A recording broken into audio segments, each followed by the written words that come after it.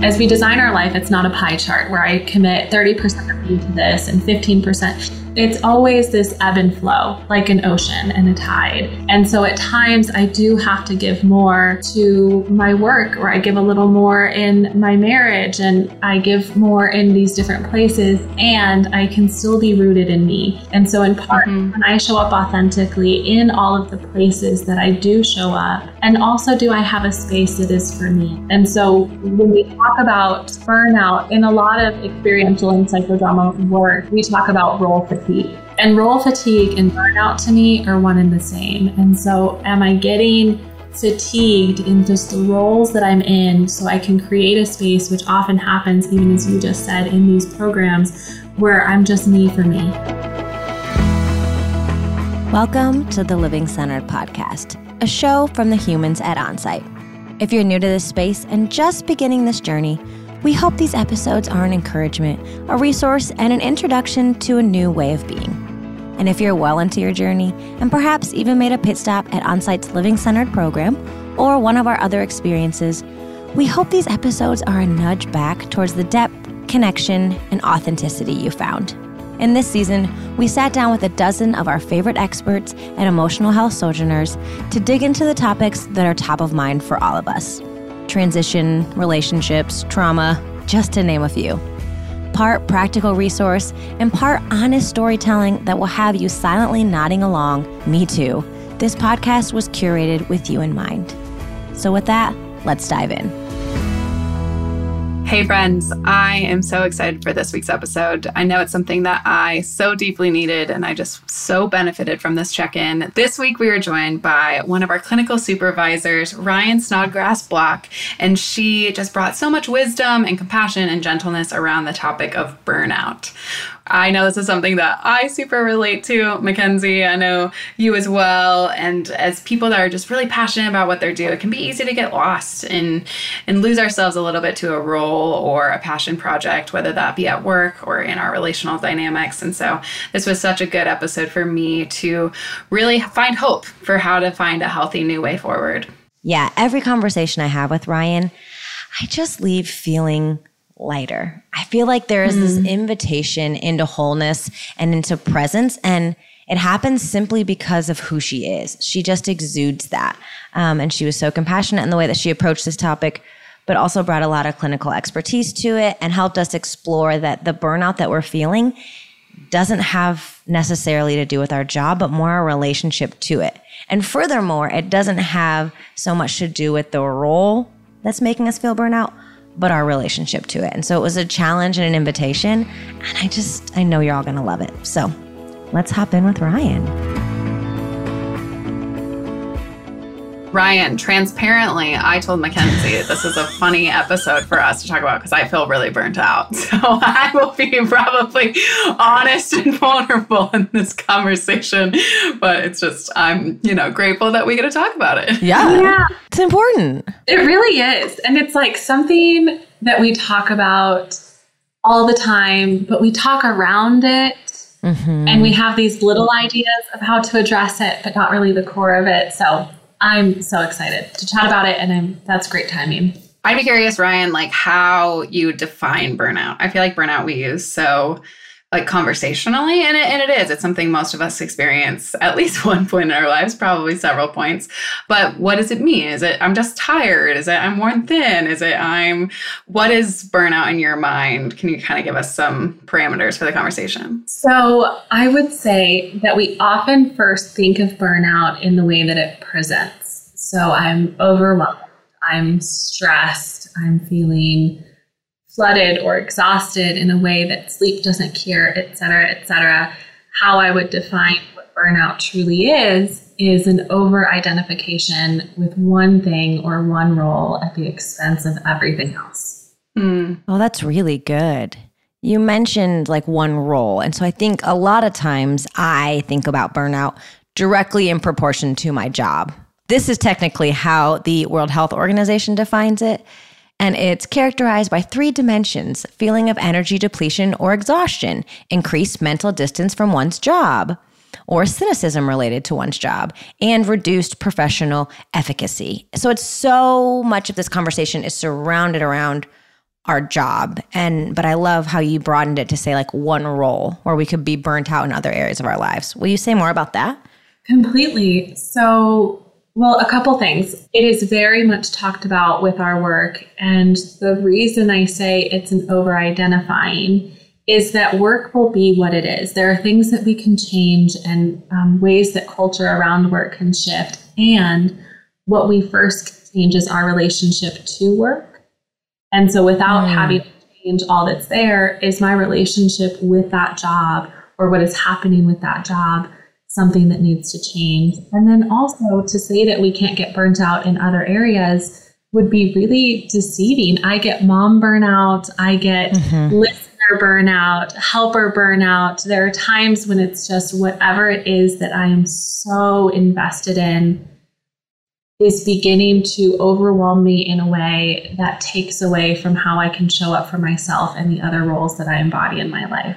I'm curious on the kind of correlation between burnout and codependency.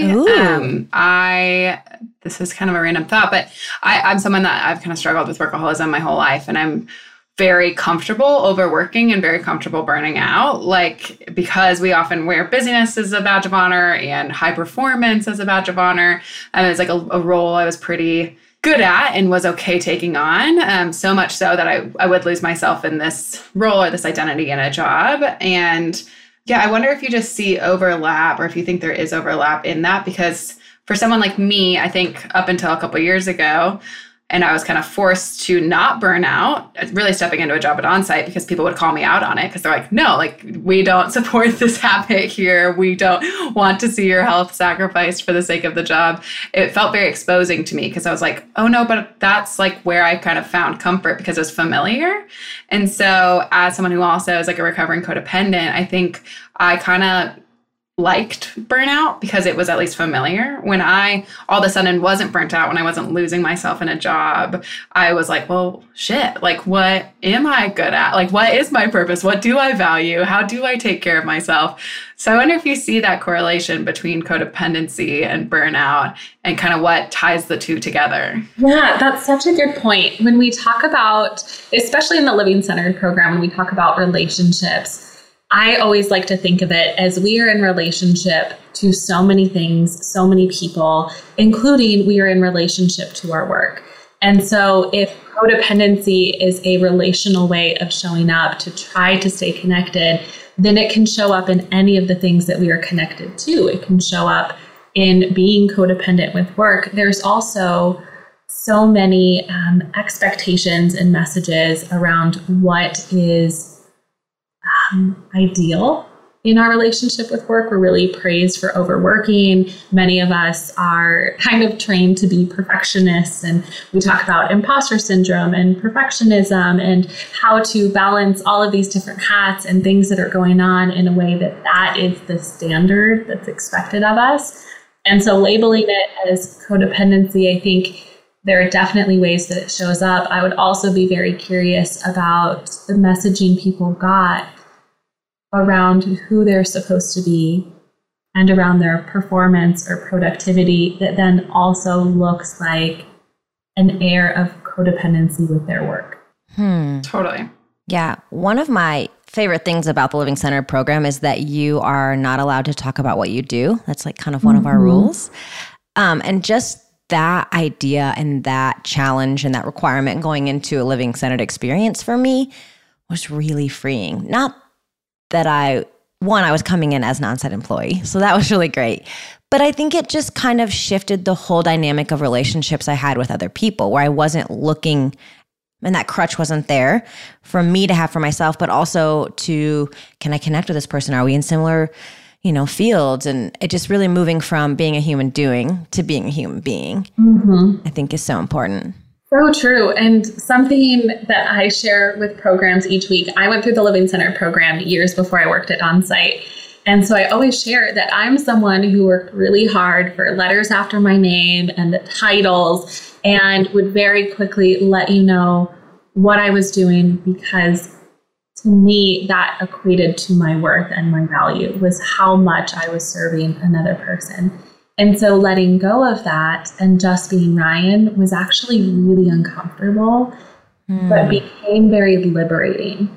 And when I left the Living Centered program and turned on that cell phone that I was so reluctant to hand over, I saw thousands of emails and hundreds of missed calls. And I thought, oh, I have really been over available in this relationship, and how that must be taking away from what I can offer in the other relationships in my life. And so the relationship I have with my job needs to change. It's not my job needs to change. It's the way I relate to it. And so I really needed to make some shifts as I left, really seeing now who I am. That's just one part of me. But if I'm doing too much in that relationship, I automatically have less to offer in the other arenas of my life. Yeah.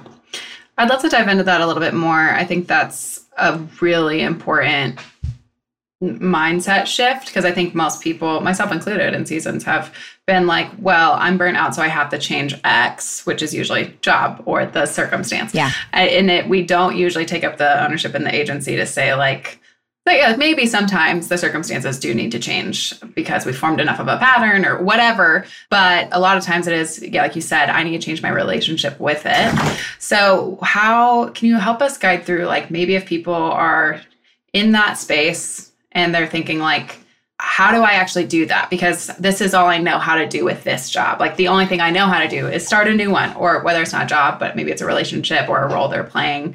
So they think I only have to leave so I can do it differently next time. But then usually we find ourselves in the same patterns over and over and over because we're not really fixing our relationship with it. Mm-hmm. So what would you say to someone that maybe is kind of waking up to that? Like, okay, well, I need to change my relationship with it, but how do you do that when you're still in the same one? How do you take ownership and agency over that? Completely. It's such a good question. So a lot of the work that I see being done, and even this week, we have folks who come in that say, there is something within me that needs to be fixed, or there is this part of me that's broken. And I offer the invitation that maybe this work is finding the many parts of us that weren't broken to begin with, but that sense of responsibility has made us think that they were. And so if I just get curious about myself and all of my work starting with how I'm in relationship with me, maybe the way that I view my work or my relationship shifts a little, because I'm not viewing it from this place of I'm owning responsibility and I'm the one that's broken and I have to change. That maybe there's a clearer lens that I can see it through as I show up for myself wholly and compassionately. And there may be very unhealthy work environments, or I don't love the word toxic when it involves people because I shy away from saying that humans are toxic. However, that's a phrase that folks use. So there are real situations that we want to change in our life. And sometimes we're reacting to our discomfort and changing things that don't need to change. We just need to recalibrate them. And I remember when I left my program and was thinking, ooh, I really need to change my relationship to my work. And I was the director at the time.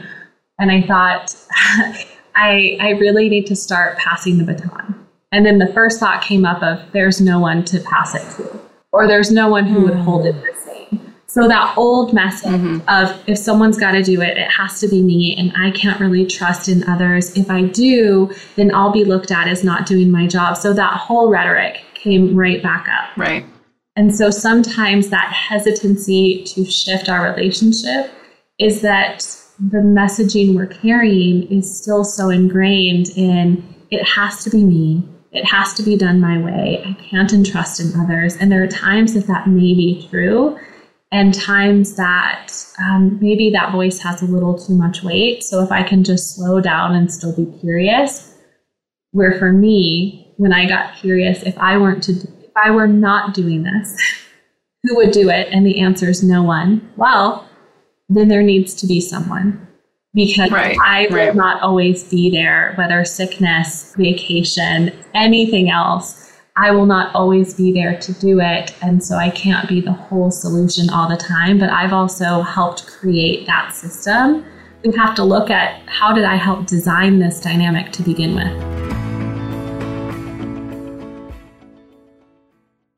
Hey friends, Mackenzie here. I wanted to quickly interrupt this interview to share a short story with you. A few years ago, I was listening to an on-site alum share their story, and something clicked inside of me. I realized that while nothing was wrong in my life, I actually began to wonder if there was more I was missing.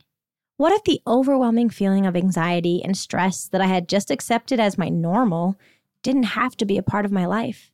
What if my relationships didn't drain me and I could actually set the boundaries to create the type of relationships I wanted to exist in? What if I could interrupt the narratives that I had just accepted as fact? Shortly after, I attended On-Site's Living Center program, and I started on my own journey of more. More peace, more clarity, more fun, more wholeness. I want to invite you to explore that more. There's nothing wrong with you, but what if there's more? If you've been considering an on-site program for a while, or if this is the very first time, I invite you to dare to consider the possibility that the more you're seeking is actually something we all deserve. You can explore our offerings at experienceonsite.com or connect with one of our incredible admissions team members at 1-800-341-7432. They'd love to have a confidential call with you and connect you to the right resource for you.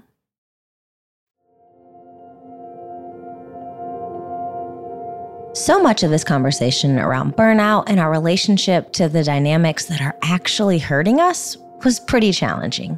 I felt the need to take a deep breath after hearing Ryan talk about shifting these relationships that we actually helped design. I wanted her to help us continue exploring how we can disengage the parts of our identity that feel so wrapped up in these things that maybe we are not even noticing it. How do we begin to do the internal work required? Because as the saying goes, wherever you go, there you are.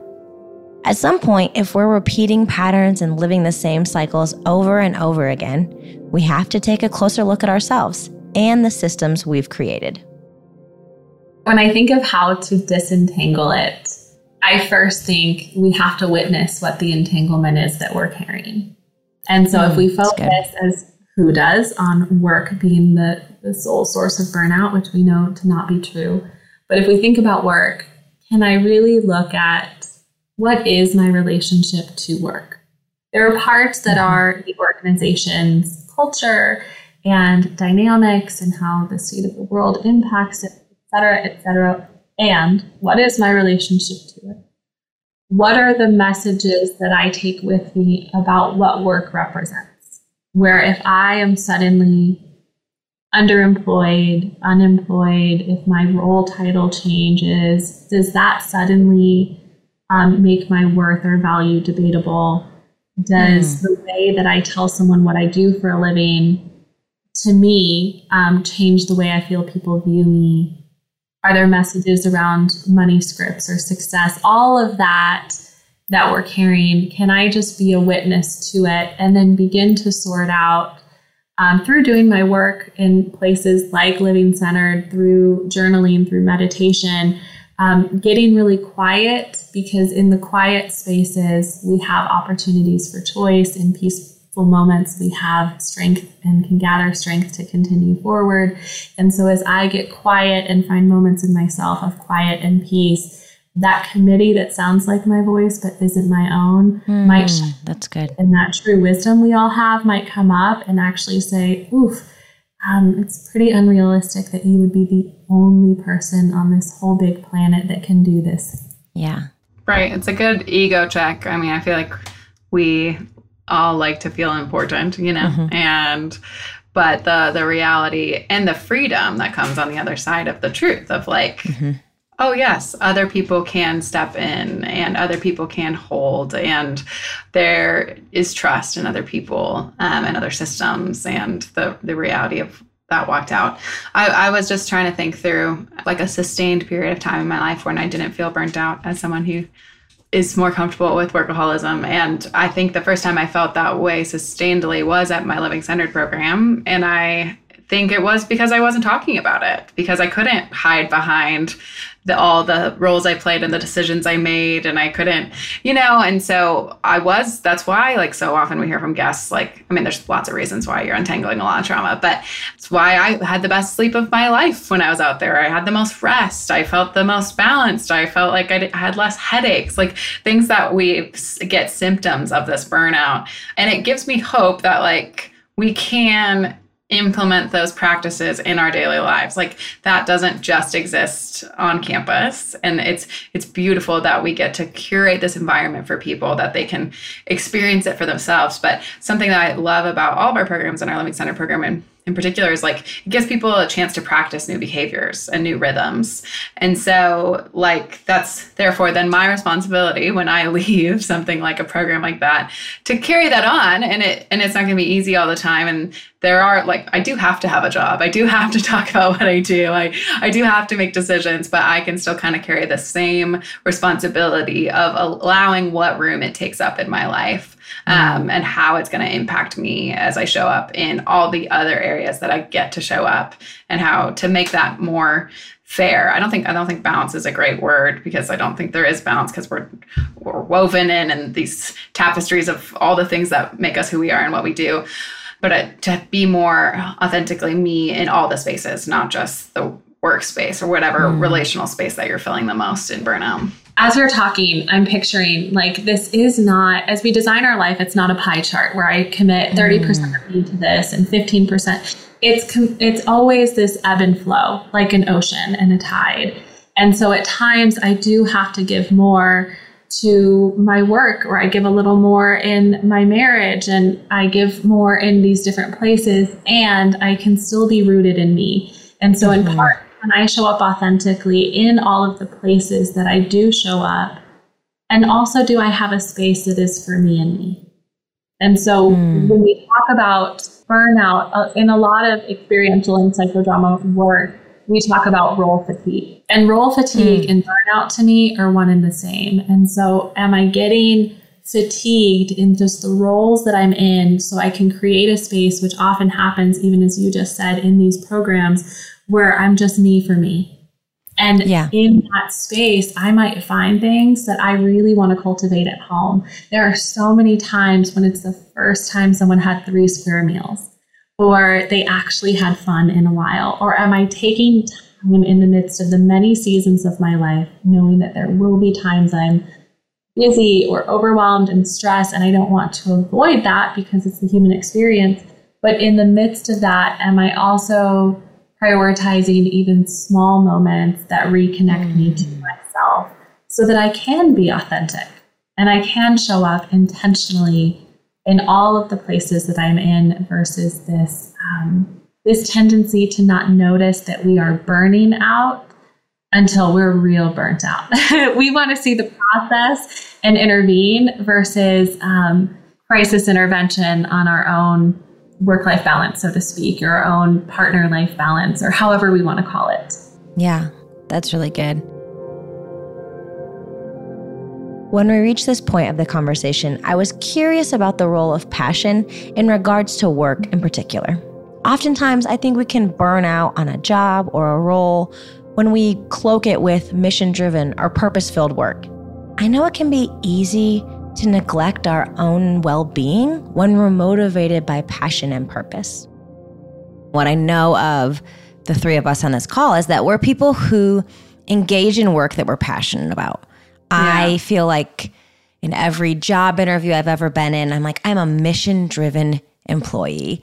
And I really do. I seek out to work at organizations that I believe in the mission. I feel like I can make impactful work. And so I wonder, how do we bring that into this conversation and say, hey, this is important, that this is a driving factor in the work that I pursue or the life that I build or whatever, but is passion enough? I think I've read that burnout is a result of a lack of connections to your purpose and a plan in the workplace. But I really feel like I have a connection to my purpose and might still feel burnt out. I might have connection to my purpose as a mother and still feel burnt out. And how to pay attention to those signs. Like you just said, like we don't usually do it until we're like totally burnt out, not in the process. But I think when you're passionate, in my experience, when I'm really passionate about something, I do it for the sake of that, or I think I am. And so I go hard, I ignore my boundaries, I push past what would have been healthy, or I forsake relationships that are healthy because I'm like, I love what I'm trying to do and I'm passionate about what I'm trying to do. But at what cost? Because then I don't end up doing it well. I'm not like, and then I'm bitter, or then I'm angry, or whatever. And so like, how do you protect passion while also like how do you, I guess, be passionate about something without it being the only consuming thing? And really care about what you do while still, and whether that's in a job or like in another role or whatever. How do you, I guess, what's the invitation there to like not ignore that passion, to integrate that passion while not losing yourself in the process? I think so much of this is a really personal process and getting to know ourselves, but I love that it's interwoven into passion and purpose, because I do find immense passion and immense purpose in what I do. And I also know my tendency is to give all day. And by the time I get home, I have breadcrumbs for my family. And so I really have to be mindful, because also if I have breadcrumbs for them, then I get absolutely nothing for me. And over time, what I'm so passionate about and I find purpose in may breed disconnection in other places that are also purposeful. And then I may build resentment because I don't feel like I have any moments for me. And so we might find ourselves getting into this initially really beautiful process that then becomes all consuming. And so it, for me, is this curiosity for us of, what am I passionate about? What are the many things, if there are more than one, that I feel gives life purpose? And how can I really invest myself in that, but not in a way that takes away from other things that can drive purpose as well? Because when I think about purpose, which I know, Mackenzie, you and I just even had a chat about this, if our sole purpose is one thing, and we lose that one thing, then life can get pretty grim. And so I can find a lot of purpose in helping people. I also find purpose in being a mom. I find purpose in, I like to believe, I can't say I'm perfect with it, but I like to believe that there's purpose in just existing as a human with other humans. And what recent years have shown us is nothing is guaranteed, nor is life. And so if one thing that we find purpose in leaves, hopefully we have other areas of our life that still make it worth living. So if we look at the life that we've created or want to create, what are all the things that make it meaningful? And can I be passionate in all of those? And sometimes give a little more here and a little more there, knowing that they all refill me, and that work starts with myself. I remember listening to one of the former podcasts when Stephanie was on here, and she talked about doing our work so that I showed up as a better friend, as a better mom, so that I showed up as a better employee or manager or whatever. And that language always sticks with me, because I will bypass me and tend to everyone and everything else before me. But tending to me, I can do that so that then I can show up even better for all of the other things in my life.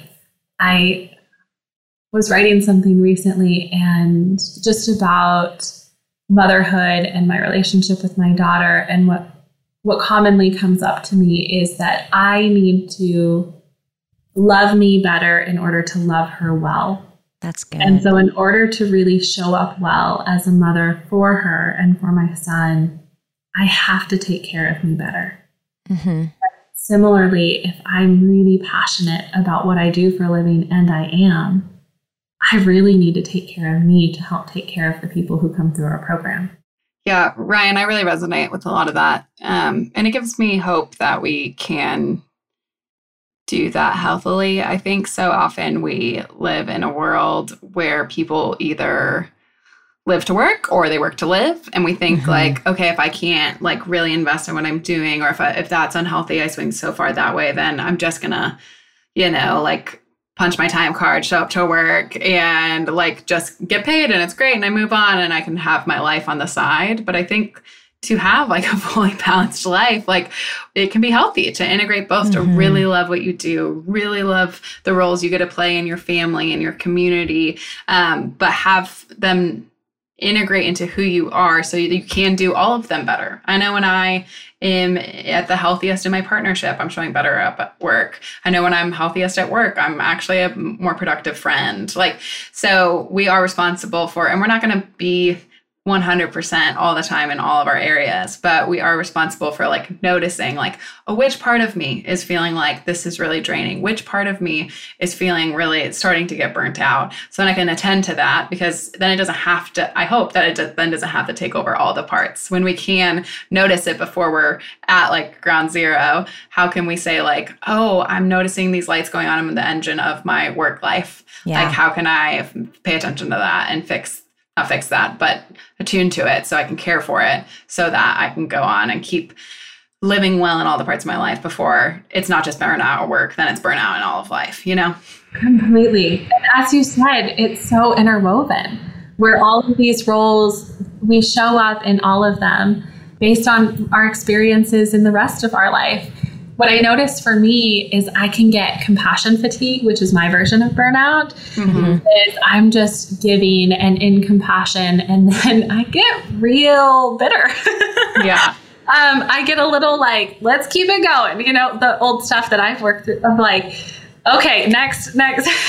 Totally. And I tend to do that with the people that I love the most. And so I noticed for me that when I'm feeling my version of burnout, it's actually impacting the ones who at the end of the day I care for the most. And so what I know I need is a moment of complete quiet, of not being needed, not being asked, to just really get quiet with me. And in those moments, I can recharge and be more intentional as I move through. And I also have to really communicate with people around me what I have in this moment to offer.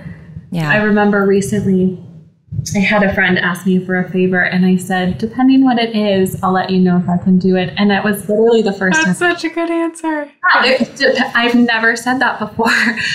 And everything in me was like, just say yes. And the truth was, I was feeling burnt out. I have two kids. They've been sick. My husband was working out of town. I'm working. I'm also sole parenting at the moment. I'm just depleted, and I want to be in a space that's quiet. And so I want to be able to help. And the truth is, if I say yes before knowing if I can really help, I'm possibly not actually being helpful. So the emotions of it. So a way for me to kind of override my inclination to just do is to play with my compassionate heart and say, if I really am trying to be compassionate, then the best way that I can serve another person is to truthfully assess what I have to offer right now and what I need. That's good. I watched a TV show last night and I laughed out loud, literally, because one of the characters asked, can I ask you a question? And the woman responded like, sure, I'm not sure if I'll answer.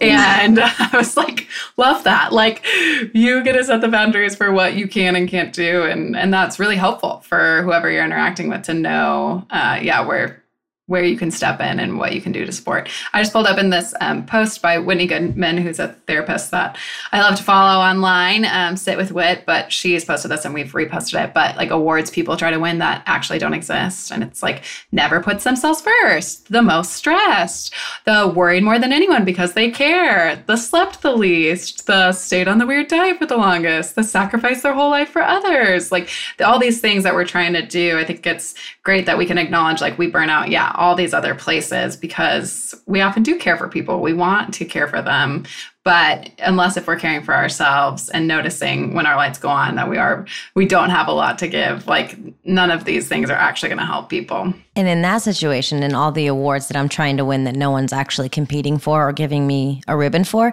right? It's not always for the other person. It's for me to say like, I'm so great, or like it's my insecurity of not being able to just say I am worthy because I exist. Yeah. In this conversation, Ryan, I was thinking about something that you shared in our last interview together, and I've taken it to heart and thought of it several times. So that's why it came up.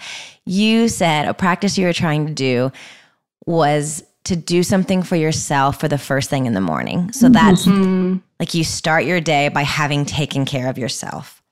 And I just love that. And I wondered, are you continuing to do that now that you have 2 children? And what are some of like the small ways that we can implement that to make sure like, hey, we start our day by caring and tending to ourselves? Thank you. Thank you for remembering that. So that wise wisdom was given to me back in graduate school from a professor who saw me doing all the things all at once and getting very burnt out and said, here's maybe an idea. And it really changed a lot for me, because I will get so excited from, as you said, Hannah, like a place of passion and excitement and purpose and just want to do. And I really need to first prioritize me. So there are times that I don't do it because I wake up at 4 a.m. with a baby who doesn't want to sleep, or there are things that happen. And I notice the consequence when I don't do it, where I have a little more like prickliness to me, or in my mind, I'm just a little grumpier. I'm not as open-hearted. I find myself not as present with the small moments as I pride myself to be. So I notice the ripples if I don't do a small thing for me. And that's always seeing the warning signs of it, which first for me are just internal. When I have that like internal grimace of like, oh, yeah, is the first sign of, ooh, I probably need to do something for me right now. And I'll try to get back on track, a practice, not a perfection. So that first thing in the morning for me can look like a lot of things. Most of the time it is, I listen to a podcast. Love that we're on one right now. Every morning on the way into work. That teaches me something just fascinating and whimsical about the humanity of the world. I'll eat breakfast every morning. I have coffee with the most delicious creamer. It's mostly creamer with a dash of coffee. Like I'll do something just ever so small that is enjoyable for me, and really try to say to myself, this is for me. Like I'm not just drinking coffee because I need to energize and rush in. Like I'm drinking this coffee because I enjoy the taste of it. I get to listen to my podcast right now, which is an enjoyable moment alone, almost like reading a good book. Drive anywhere, I try to see something that I've never seen before, and I really look out for it. So I try to create little moments of opportunity for myself, but make sure I name them to me, that I get to do it. I'm doing it for me. Versus if I feel like I'm just doing it going through the motions, it doesn't have as much of an intentional impact on me. Yeah. That's good. What I took out of that is 2 things. One, there's so much power in noticing. We had a friend on the podcast, Nadine Kenny Johnston, who talked a lot about noticing, and it just gives us ownership over those things. And like you noticing, like this coffee is for me. I'm noticing something on my drive. I'm paying attention to the areas that I'm tending to myself. And then the other thing I took away is that like those are all simple and like can be done. I think so often when we get to a point of burnout, or when we're on our way out of burnout, we think like has to be like a break the glass moment to find rest or respite. We think like I have to go on a vacation, or I just need XYZ to fix this. And I think while those things can be nice, we often come back from those things feeling the exact same way, because we haven't really tended to our soul. We haven't really cared for ourselves, and we haven't changed any patterns. And so I think for me, what I hear from you, and what I believe would probably be a healthy practice for people that are maybe feeling sort of burnt out, is like, and we talk about this at Onsite, what are the small things that you can change and have power over that ultimately lead to giant impact? And so that is like, there's not like cure all for burnout. There's not the, if you do this, or if you buy this, or if you change this entirely, that will fix it. But it's like, how are we putting ourselves and our care first so we can therefore care for others, care for our job, care for the planet? Yeah, we often think of this big weighted experience of burnout needs a big response. And there's the part in just noticing what is happening for me, being a witness to what is my relationship with this job or this role, and then creating small moments of reprieve. I said it earlier, and Mackenzie and I were talking about this at an event recently, but it's the small moments, as they say, of quiet that we find choice. And in the small moments of peace, we gather strength. And so if I can have just these small moments of peace and of quiet, then there's so much strength that is reinvigorated, and I have decisions and opportunities, and I'm empowered to make choices moving forward. So it's not this big thing. It's the small intentional practice. Yeah.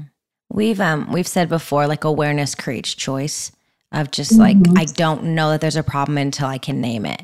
And I was looking at some of the statistics of like who in the workforce says they're burnout, like based on generations. Basically, it goes from like boomers all the way to Gen Zs. And Gen Zs are the most likely to say it. And I thought to myself, is it because they're actually more burnout? Are they more compassion fatigue, like we've been talking about it? Or do they just have language in a different way than we do?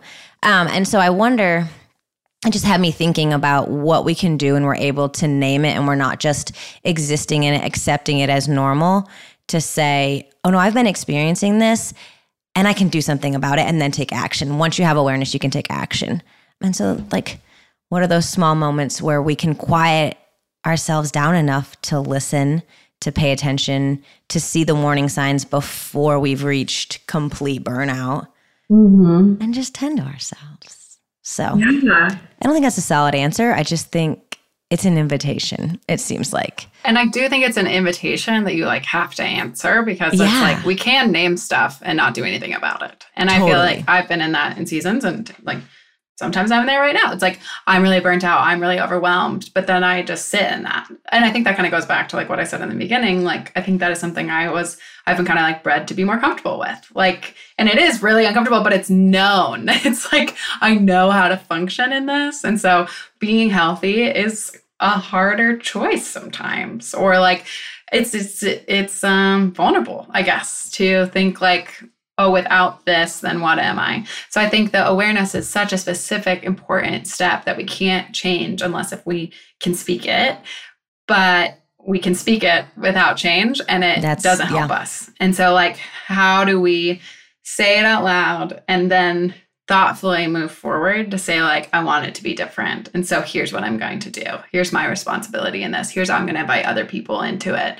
That stillness makes me uncomfortable if I think about it. Some of the things Ryan was saying, the thought of that feels more uncomfortable than being burnout sometimes. Not all the time, but if I'm truly being honest. Of course. And there's so many reasons for that, where even just if I'm carrying a lot, we have so many people come in who are like, viscerally, I've just been carrying a lot. And if I'm doing that, I'm also likely finding environments around me that mirror that same level of activation. And so if I'm carrying a lot and I try to find a moment of quiet, it feels incongruent and it feels uncomfortable.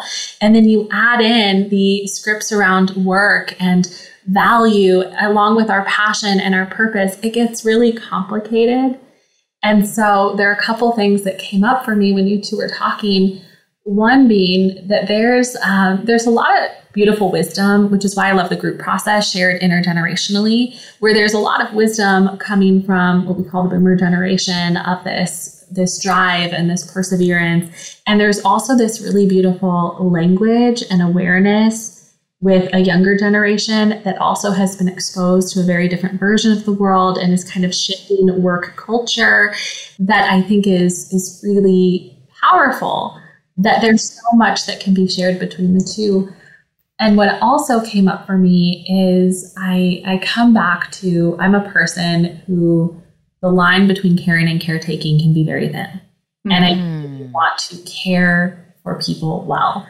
And I noticed when I thought about that, I need to pass the baton to someone but there isn't that person, or what will they do with it? That by not allowing someone to try to take that baton, I'm actually disempowering people on the team that I care for. And so especially as a leader, I find that if I'm doing too much, I'm disabling the people I'm trying to lead. And so I'm actually not caring for them well. I'm somewhat self-serving, but also like going against what I feel is purposeful about this work, which is the elevation of all of us. So for me, taking care of me and actually delegating things and maybe letting some things fall, allow other people to learn how to then pick it up and do it differently, where I know that's the way that I was able to learn and be empowered. So I really need to do that for other people too, in order to call myself a carer. Right. That's good, Ryan. I think that's another thing that is so interesting about going to a program like Onsite is you are disconnected, not just from your phone, not just from the news, but also from your family and the roles that you play. And I think there is like a fear of like, well, what are they going to do? And then you come back and they were okay. You know, they all survived. People stepped up in different ways. Family helped out. Employees filled gaps. Like the world spins on. And I think that is there's beautiful safety in that. It can be like a humbling thing to accept. Like the world spins on without me, but it's like, oh, good. The world spins on and I can now step back into the world that's spinning on, a more healthy version of me, and contribute to it in a new and more effective way. As we were rounding out the conversation, I realized that we had yet to acknowledge the heaviness and burden that many of us are carrying today. Everywhere we look, we hear about how we're all burnt out, but it makes me feel like, of course, the world is burning. We're in turmoil and chaos, and we're constantly aware of the heaviness of it all. From war to political and economic instability, and still recovering from a global pandemic, then throw in the personal and intimate details of our own lives burning us out. It's hard to human today. I asked Ryan what her encouragement might be for us as we acknowledge this reality in light of this conversation. We didn't talk about it, but I'm so glad that you mentioned it, because even I shared it this week, am carrying grief and fear. And we're all in our own way carrying a lot. And so if anyone is listening who's on the precipice of burnout or is just carrying a lot, then I would invite them in the picture of all of the people that they care for and things that they care about to make sure that their face is in that photo too, and to do just something small for them. Because if everyone else deserves to be cared for, they do too. And that first act of doing something for me, we talk about 2 degrees of change, will lend to the next one and the next one. And I can begin to look at what are all of the things in my life that matter to me, including my relationship with myself. And is there anything in it that needs to gently shift? That lands. Definitely lands. Such a thing that we all navigate, and an invitation that we all can do better, because I think we all want to be better XYZ. Friends, partners, parents, employees, and we can't do that. And if we are spiraling in a burnout like space, and we have the tools, I guess we need. I think that's what I want people to know. It's like they do have what they need to not be stuck there. And it's okay if you feel that way. It's okay if it happens. It doesn't mean everything's wrong, change everything. But I have the tools and resources I need and you need to give ourselves what we need to find a healthier way forward. So well said. I'll say one last thing that came up as you were saying that, if I can. I would like to see burnout as the signal and invitation to compassionately turn inward. And when I do that, can I begin doing just one small thing for me that blends into the next and the next as I revisit this life that I have designed? It's a signal. It's a warning sign. Just like your car has lights. The light's not the problem. You know, and we want to have that light go on sooner and sooner, so we're not all the way deep into burnout But we notice when that light is starting to fade and all the things for us personally that reignite it. Mm-hmm. When I was in high school, I had a light on my dashboard that my dad was just like, we're not fixing this. It's not going to go away. And it bothered me so much that I put a sticky note over top of it because I didn't want to see it. And I feel like that's something that I do when I've got signals of burnout. I just like put a sticky note over it. Like if I pretend it's not there, if I don't look at it, it can't actually be there. But it's still impacting my car. It's still impacting me on the inside. So it's an invitation. Look at the light.